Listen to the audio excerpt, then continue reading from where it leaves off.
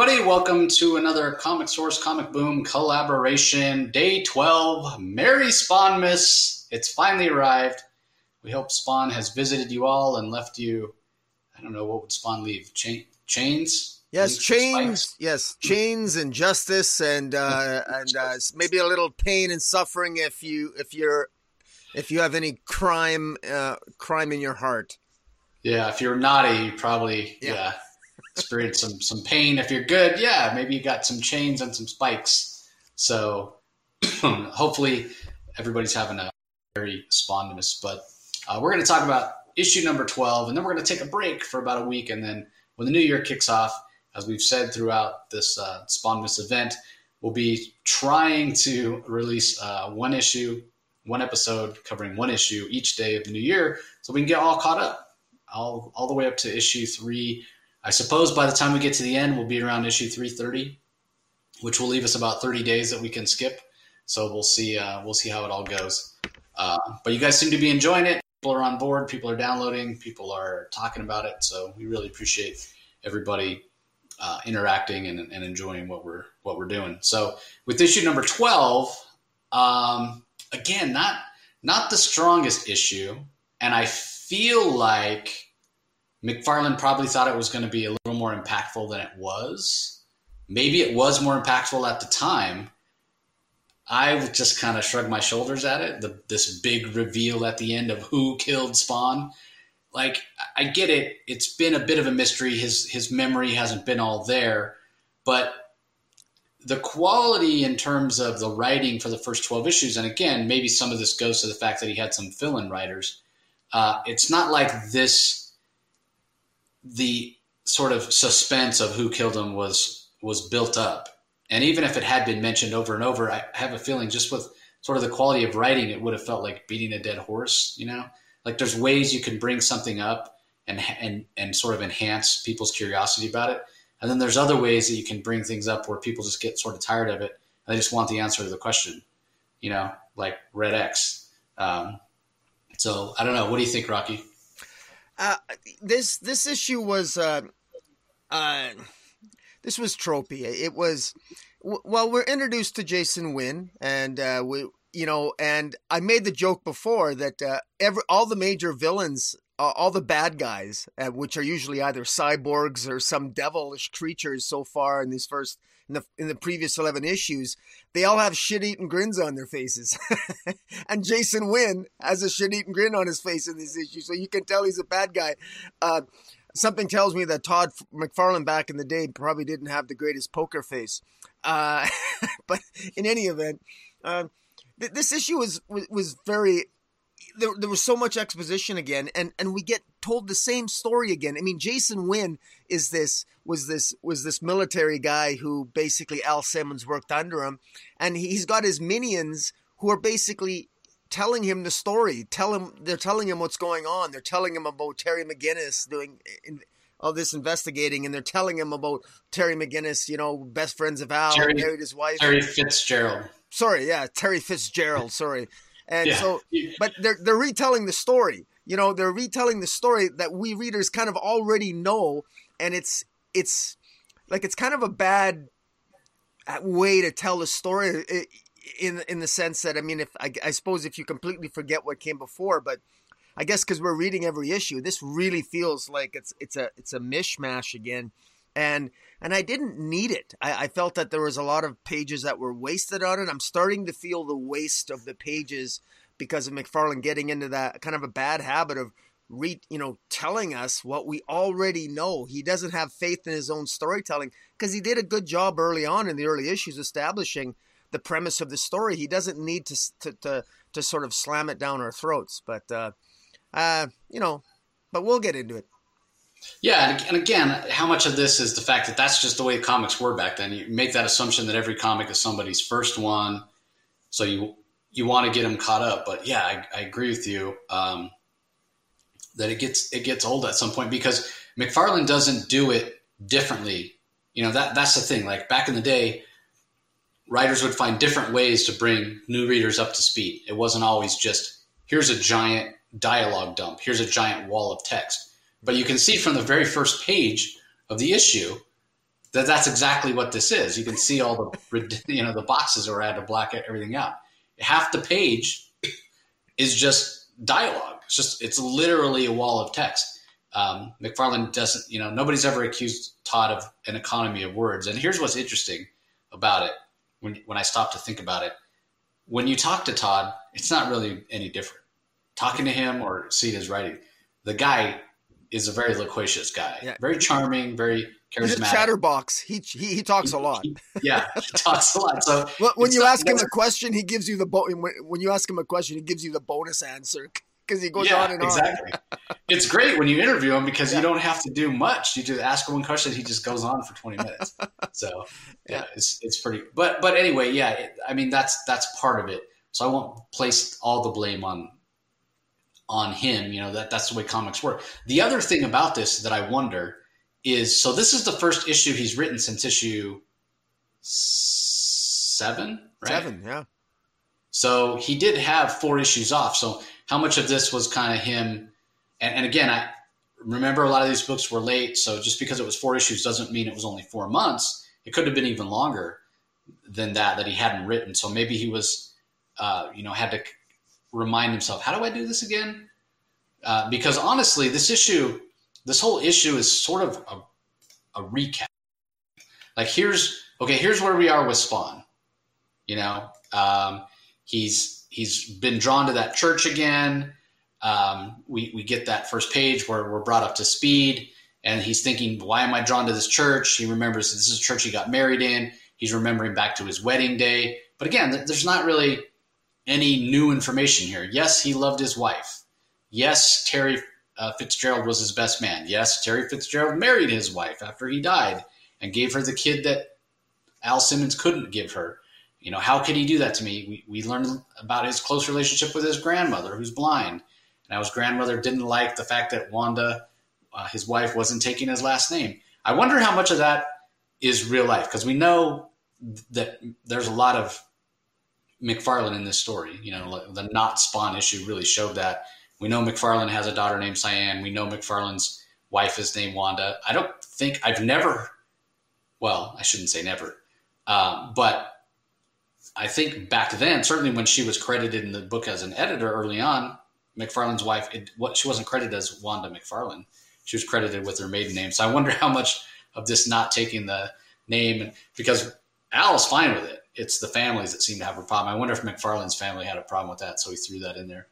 But anyway, like Rocky said, we are introduced to Jason Wynn. I mean, his name's been mentioned before. He's shown up as a cameo, but it's the first time we're seeing him live on the page. And he's hearing from an underling who's saying, yeah, somebody accessed some personnel files. Who is it? Well, it's Terry Fitzgerald. And we know from an earlier issue, Terry told Wanda that he was going to go look at the files again because Wanda's having these dreams that suggest that Al Simmons was murdered rather than killed in the line of duty, like the CIA has told him. And they're worried. They're like, well, who has access to these files? Well, we're narrow it down to 3, but we're pretty sure that it's Terry Fitzgerald. And, Wynn talks about how disappointing that is. And this underling says, well, the data shows that Fitzgerald was highly linked to all these high priority government projects as well as CIA, and his records have been clean up till now. They're like, well, what's his motive? Well, revenge, because he's married to McFarlane's wife, Al Simmons' wife, and he was best friends. So maybe he's accessing these files because Wanda wants revenge on whoever killed Al Simmons, and so does Terry Fitzgerald. They're in it together, as it were. And so Wynn's like, that is a disappointment.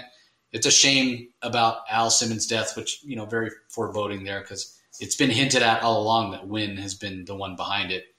And he says, Fitzgerald and the Simmons widow, they might blame the CIA for his death. And so it's their paranoia. They might be looking to take some hostile action against us. And so Wynn decides that he wants them under surveillance because he wants to know what they're really up to.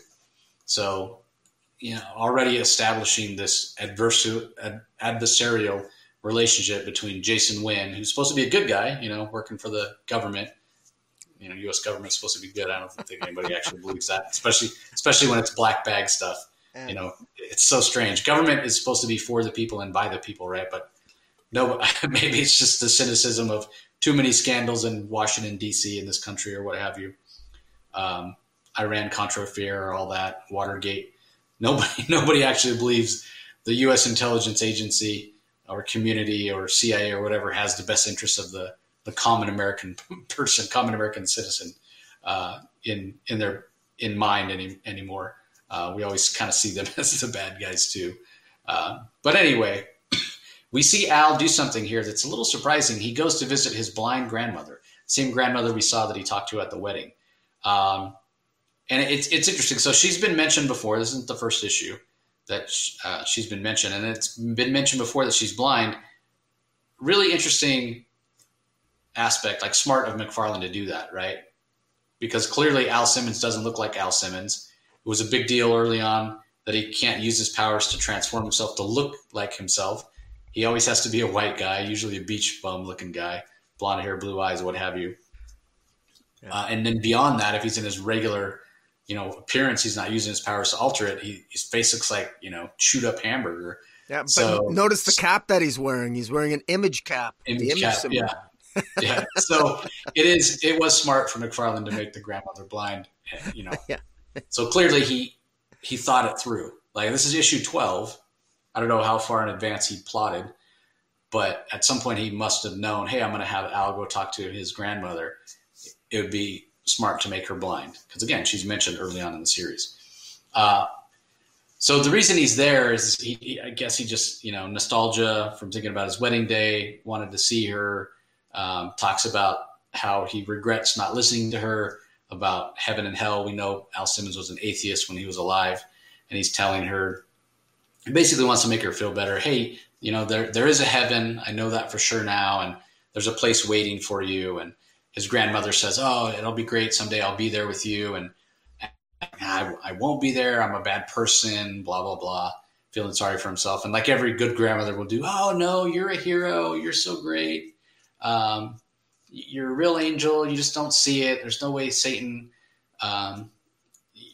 would take control of you. And, I love you and I miss you so much. And Wanda's so proud of you. She's got herself a great life with a husband and a beautiful daughter, and didn't take his last name either. And Spawn, he's kind of taken aback by that. He's like, I don't think he necessarily planned on talking about Wanda, but as long as Granny brought her up, he says, does Wanda still think of me? And she just freaks out. Heaven's sakes, child. Oh, Lordy. That woman's got more love for you today than she ever did. Like, she misses you so much. And, you gave her happiness. You made her happy. And she comes over. And when she talks about you, when we reminisce about you, I can still hear the love in her voice. And, someday you'll be reunited and we'll all be together again. And man, that just makes Al's day. He says, hope you're right. Thank you so much. And it's like, I have to go. And he leaves kind of walking on air. Next page, we get the return of the talking heads, which we haven't seen for a while. Again, McFarlane hasn't been writing. So the CNN person's talking about how overkill was spotted in Manhattan. There's the Youngblood non-sanctioned activity that's been going on, connections and possibly them fighting the mafia. And there's this possibility of this gang war breaking out between the government, Youngblood, and the mafia. And then this commentator who seems to change channels every time he shows up is talking about these gang wars and people fighting against each other and how they're using guns to kill each other. And he calls them cowards. Back in my day, we settled things with our fists and you could see your enemy's eyes, and you're just using military hardware that can level city blocks, a bunch of cowards basically. And then the entertainment reporter is talking about how they're possibly going to do a movie about Al Simmons' life. And also he throws in at the very end, and this is a shout out to Rob Liefeld, that Bedrock, who was one of the Youngblood characters, the big, giant, blocky, gray rock character, has run into some legal snags with the animators Hanna-Barbera over the name use of rights. So obviously we know with the Flintstones, they're from the town of Bedrock. It's right in the opening song, right? And so That's why that Liefeld changed the name of that character from Bedrock to Bad Rock. So I guess this is McFarlane, tugging on the threads there to kind of poke fun at that, or poke fun at Hanna-Barbera, or just, again, it's that time. Image was starting out. They were the young upstarts going up against these big corporations, and just this rights issue is something that doesn't sit very well with them. So again, we're getting caught up on a lot of stuff through a lot of exposition. The next couple pages, we get caught up with what Sam and Twitch are up to. Like, did they get in trouble for the dead body of Billy Kincaid being found in their office? Seems like they're on probation for that, and they're trying to keep their heads down, but they haven't forgotten about that Kate figure they saw outside of Billy Kincaid's house, and they still want to go looking for them, or looking for him or whoever they saw once they're in the clear from Billy Kincaid's murder. Then we get caught up with Wanda and Cyan and Terry Fitzgerald. And again, you wonder how much of this mirrors McFarlane's own life, because basically this scene between the family is a lot about how Cyan does a lot of the cute little things that little kids do, pronouncing words incorrectly and all that sort of stuff. And then as they're walking along, Terry shows up. They finish their walk back to their house together, and waiting there at their home is a couple of guys from the CIA, a couple of dark suits, and they're there to basically deliver the message from Jason Wynn that, you need to be careful. You shouldn't be accessing these files. It's not for you. So to Rocky's point earlier, once these guys go back and report to Jason Wynn, he does have that grin on his face saying, "Excellent, excellent. Fitzgerald's been properly advised." I mean, how tropey can you get? They actually say the words, "Nice child you got there. Be a shame if something happened to her." Yeah. I mean, literally. I mean, like, that's been said a million times in every bad guy movie there is. Yep. Yeah, very much so. I mean, it's been the mafia, right? That's been the bit of the bad guy, and the supernatural demons characters, like you mentioned. Now, all of a sudden, we have the Central Intelligence Agency of the United States playing like mafia. I mean, it's totally a mafia thing to say. So then the scene shifts back to the alley. We get caught back up with Al Simmons and his buddies. And once again, Todd McFarlane poking the bear, poking Hanna-Barbera, who had been threatening to sue McFarlane because all the guys, all Spawn's buddies, are sitting around singing the Flintstones theme song, word for word.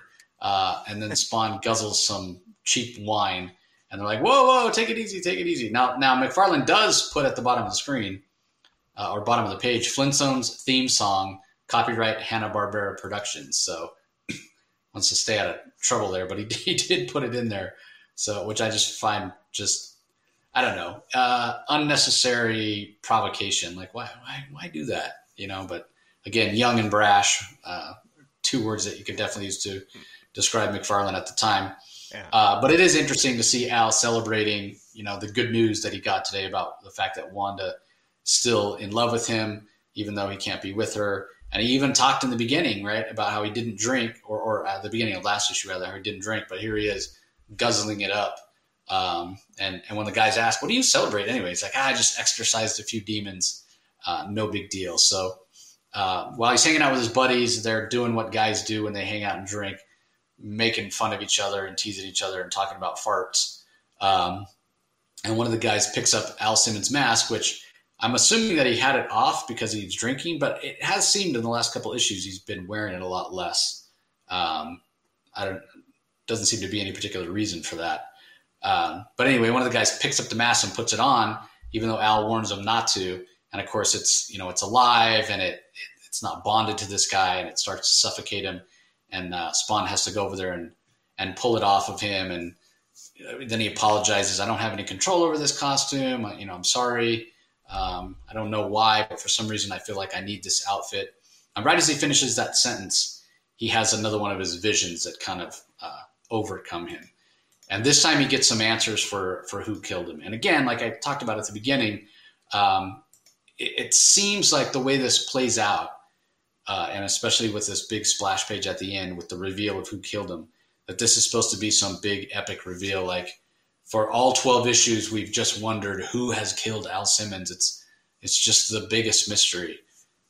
And it hasn't been. It hasn't been built up the right way. The stakes aren't there. Plus, we barely know Spawn, right? Like maybe if you're picking up each issue, 12 issues, you're invested, but doesn't mean you're reading Youngblood, which barely came out. I think it took over a year and a half for the first 5 issues to come out. And the guy that killed him is a member of Youngblood. So it's not a church that he keeps being drawn to. He's not drawn to that place because it's a church. He's drawn to that place because of the chapel. And that's who killed him. And it's Chapel, who is a government assassin who's associated with Youngblood and who wears this painted skull mask on his face. And that does explain why when Spawn had the vision earlier about the guy killing him, he pictured the guy that assassinated him as a skeleton, because maybe he was fixated on that skull that's painted on Chapel's face. So, he screams out, "No," and it was Chapel and blah, blah, blah. And yeah, I mean, maybe it's the fact that we're reading this all these years later, but it really lands with a thud in my mind. It's like, okay, Chapel killed him. Whatever. Yeah. Maybe if McFarlane, or rather, maybe if Liefeld had turned Chapel into this interesting character, we might care. But Youngblood hasn't even been published in over a decade, I think. Like nobody cares. So I wonder, I know McFarlane's retconned a lot of things, a lot of it to do with the lawsuit with Neil Gaiman and what have you. Is this something he's changed? And if not, is it something he'd want to change? I can't help but think, based on the fact that the Image founders kicked Liefeld out at one point because, or I shouldn't say even at one point, like he still is not part of Image anymore because he couldn't get along with them and wasn't pulling his weight. If McFarlane had to do it all over again, knowing what he knows now, if he'd go back and remove these Liefeld property references, kind of curious. Yeah. I don't know. It landed with a thud for me, Rocky. What'd you think? It landed a little bit of a thud for me too. I have to admit. I should say I want to give a shout out to Rob Servation's Rob Liefeld's podcast, where he actually talks about the Image years, and he has a lot of good Todd McFarlane stories about the early Spawn issues. So it's actually quite interesting to listen to, and so it'd be interesting to see if Todd would do things a little different. But in any event, there were so many missed opportunities here to build up Chapel this Chapel character in the earlier issues. Honestly, I didn't know Chapel was a member of Youngblood. I don't remember anything about Youngblood. I got the first 3 or 4 issues of Youngblood and I stopped. So I didn't even know that until you said it. Didn't even remember. Frankly, we got so much exposition about Terry Fitzgerald, Wanda Blake, his child Cyan, and his rehashing of his origin, meeting all his street people characters, and meeting the different devil characters and the cyborg characters, which were all quickly killed off in all the issues, most of them.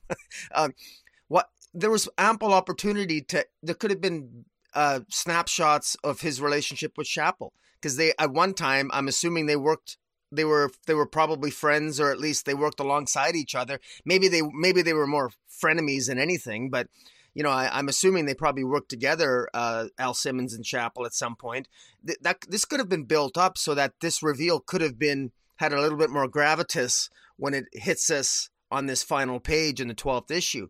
Now, I will say this: Chapel is a very, he is a very dangerous looking character.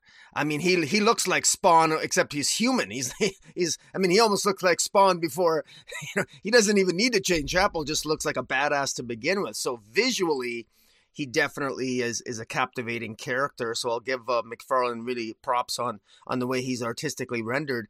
So in that respect, I'm very curious this Chapel character. And, but it is, the buildup could definitely have been different, because I think that the narrative to this point could have been enhanced had he played more of a role in the plot getting to this point, Chapel in particular. Yeah, it's a good point. I mean, like I said, we had that one sort of flashback sequence where McFarlane was, or I keep saying McFarlane, Spawn was remembering the dialogue that the guy said, the guy that killed him, remembering what what that person said, but picturing him as a skeleton. Didn't really get any clues other than I guess we did see that sort of skull image that's on the page you have on the screen right now a few times. And if somebody was a big fan of Youngblood at the time, they might have associated that with Chapel because it does look like what his mask sort of looks like. But yeah, again, at this point, I think by the time this issue 12 came out, I think only 3 or 4 issues of Youngblood had even come out. So who's gonna? I mean, the character wasn't built up enough in his own series to really be impactful. So anyway, it is what it is. You know, I'm not going to point the finger and blame McFarlane for it. It's not his fault that Liefeld couldn't get his crap together. But yeah, I just wonder if it might not have been more impactful and nothing to do with Liefeld at all in terms of, like we're saying, there could have been more, it could have been built up more. It could have been handled better. But again, perhaps the fact that he had 4 issues, you know, a third of the series up to this point was written by other writers. And how much did they know? Like, did he mention, hey, by the way, drop a little hint in there about who killed Spawn? Probably not. Oh, by the way, it's this Chapel character that Liefeld created. They would have probably all said who. So again, maybe it was too soon. Maybe he should have dragged it out a little bit more, because in this case, as opposed to something like Red X, it hasn't been brought up enough in my mind for this to really matter. You know, it hasn't been brought up enough to really pique my curiosity. Yeah, I guess I wonder who killed Al Simmons, but I know I'm going to be told eventually. So I guess I'll figure it out when that happens. So I don't know. It's kind of a tough one. Cause here we are with, I keep mentioning Red X, that we've been beaten over the head with that, how that's a mystery and we can't wait to find out who it is. Although I suppose we could apply the same logic. Well, we're going to find out eventually. Yeah. And I will say this too. One of the things to this point is I actually find myself less interested as to who killed Spawn. I'm more interested in his relationship with Malabrosia and the Devil. At this point, I'm more invested in, like, what other powers does he have? How is he going to use them? What's Malabrosia's master plan? I'm more interested on the Devil side of things, on what the Devil has in mind, and what the Violator and the Vindicator and Malabrosia and the 10 spheres of hell. I'm more interested in that. I think that, and you alluded to this earlier, Jace, when you talked about how I don't think we needed this revelation this early. I mean, this could have been something that was on the 25th issue or the 30th issue. In that I don't, because to me, who killed Al Simmons isn't really that important to the narrative for me. Because not yet, right? Not yet. Like I didn't need to know this so soon, because I actually wasn't really asking myself who killed him, because I just assumed he was killed. And that's perfectly fine. That could have been a major revelation at the end of issue 12 that, Al wasn't killed. Or, you know what I mean? Like it was just kind of curious. Like, I think McFarlane clearly had more than one plot line obviously at play here, between all the plot line regarding Malabrosia and the deal with the Devil, and, Al Simmons was killed. And I think that, and again, we're always comparing it to sort of like the modern day approach to writing, but it would seem to me that if this was more of a modern day's take, I think writers would probably break up these storylines, because these could each be like 12-issue storylines in and of themselves. But it's interesting here. I do give McFarlane props for trying to handle all these different moving parts on this narrative, this grand narrative that he's crafting here. He crams a lot into 12 issues, and as we talked about earlier, he had 4 major writers joining him for 4 of those issues. But Neil Gaiman, Alan Moore, Frank Miller, Dave Sim. So this first 4 issues, you can see why Spawn made quite an impact in 1992. Yeah, it's a good point, and I totally agree with you. I'm more interested in okay, is his power still limited? What's going to happen with the war between heaven and hell? That sort of Malabrosia side of it, because really, like you were saying, there's two main storylines here. There's the supernatural part, and then there's the historical Al Simmons part. The point that we're making here about this revelation about who the fact that Al Simmons may have been murdered rather than killed in action, and the fact that it was Chapel, that speaks to the Al Simmons part, right? The Al Simmons past history. But everything that we've seen so far, including those 4 issues, almost everything we've seen so far, and certainly those 4 issues by those 4 writers, have all dealt with the storyline that deals with the supernatural. None of those 4 writers, guest writers, big names in comics at the time, really touched anything that had to do with the historical Al Simmons. McFarlane touched on it a little bit. But that storyline to this point has not been developed anywhere near as much as the supernatural storyline has been. That's why we're invested in the supernatural storyline. That's why we're curious about that part of the story.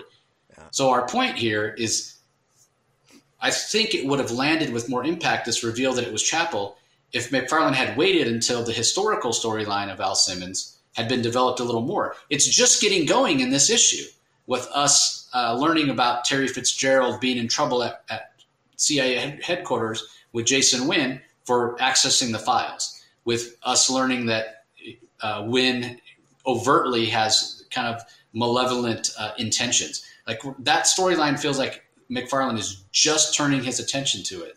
So if he's just turning his attention to it, give us a couple issues of developing that storyline so we can be invested, then drop the reveal that Chapel's the one that killed him, and I think it lands better.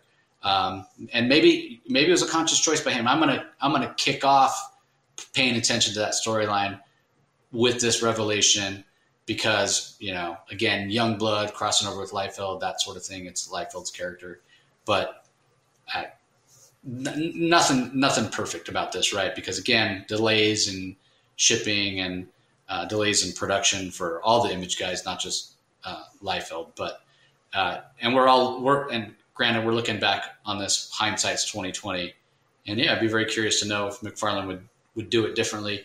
Would his ego even allow him to admit that he would do it differently now?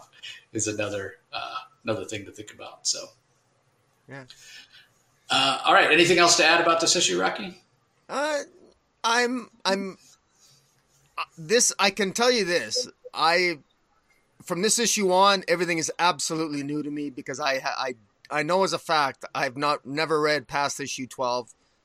So everything else is new to me, and I know this is a 30-year-old series at this point, but this is new to me. I admit I stopped collecting Spawn, at issue 12. I mean, I've got like 4 copies of Spawn #1, and I think I got 2 of the issue 9 of the first appearance of Angela, but I stopped at issue 12. I never went past that. So this is all new to me. So our plans for 2022 of joining you to try to read as many Spawn issues as we can in a row there, or to try to get to the present. That's I'm looking forward to it, and I hope it's enjoyable. Like, I hope, because I know McFarlane is a mixed bag there, and I know that he had he went through from issue 150 to 200, there was low sales, and I'm hoping that's not because the stories were terrible. I'm hoping that, because a lot of times stories can be good, just because a comic has low sales doesn't mean the stories aren't great. We know that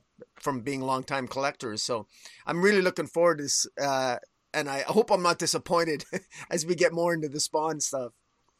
Yeah, another thing I'm hoping to do is to reach out to some other Spawn fans who are who are obviously caught up, but who are a little bit more of experts and were reading it, like maybe they always collected it, because they can give context. Because again, we know that McFarlane has retconned some things, and I want to be able to bring that context in. So we'll see how that all plays out in the end. So, but yeah, I'm looking forward to it as well. I think. And this was something that was really weird. And when you think about it now, it doesn't seem that big of a jump. But I think every series that was at least ongoing to a point of coming out regularly. So I think Wildcat, because again, a lot of these Image comics I think Wildcats did it, Savage Dragon did it, Spawn did it. After issue 12 was released, they did this thing where they jumped to issue 25. They said, and they wrote that issue, and then and it wasn't like it was a possible future. That's actually what was going to happen. It was the issue. And then they went back to 13 and went 13 up to 24. And they eventually got to that issue. And it was kind of a gimmick thing at the time. Hey, you get this glimpse into the future of what's going to happen. So I do remember I read 1 through 12 like yourself. And then I remember I didn't fully read 25 because I didn't like the idea of the gimmick and I didn't want everything to be spoiled. But I remember skimming it several times, and I think I bought a couple of copies. Foolishly thinking it would be worth anything. But then I think there was another delay before it went back to 13 and then eventually got up there. But now you think about it. At the time, it was like, wait, what? You're skipping 13 issues and jumping all the way to 25? That's so many issues. And but really it was only another year. They only skipped forward a year. And now when you think Spawn's up to 320, skipping 10 issues, 13 issues, whatever, no big deal.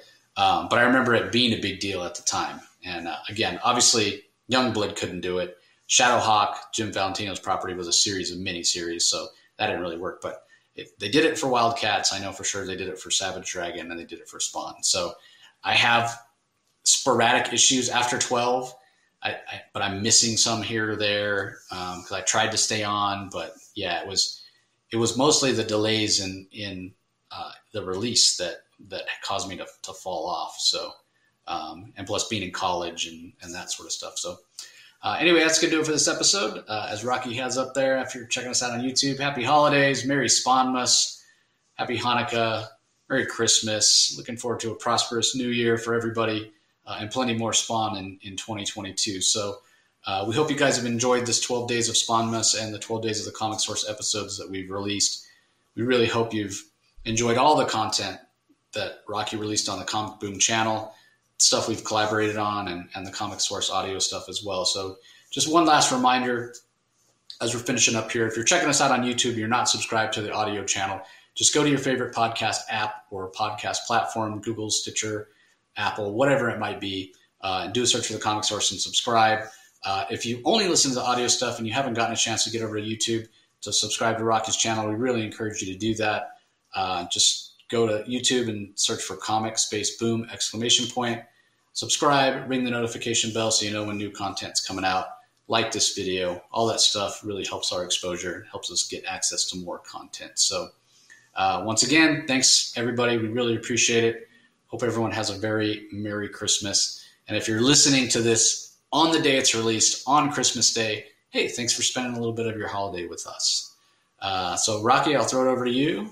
Yeah, I just wanna wish you, Jace, a very Merry Christmas to you and your family from mine, and I just want to thank you because it's been this year.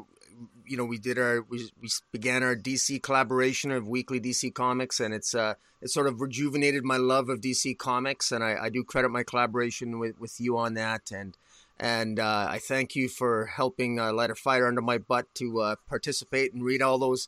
Sometimes reading more comics than we want to read in a given week for DC, but we've for the most part, I think I can, speaking for myself, I've been enjoying it, and so thank you for that. Merry Christmas to you.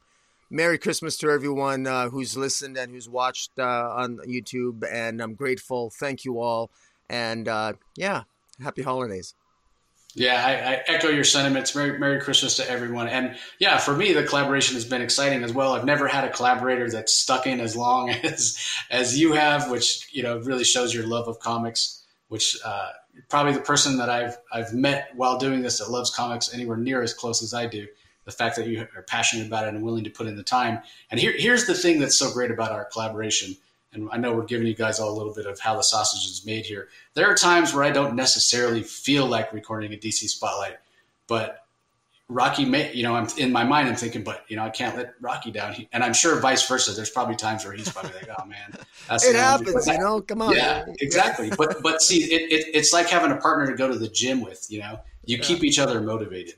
And again, we feel a responsibility to you listeners and you viewers. You guys dig those DC Spotlights, man. They're some of our most highly downloaded episodes on you watched episodes on YouTube and downloaded episodes on the Spotlight or on the audio side on the podcast. So yeah, we do it for you guys. We do it for ourselves. We do it because we love comics. So Yeah, and with that, we'll say thanks one more time for joining us, everybody, and we will talk to you next time. See you later.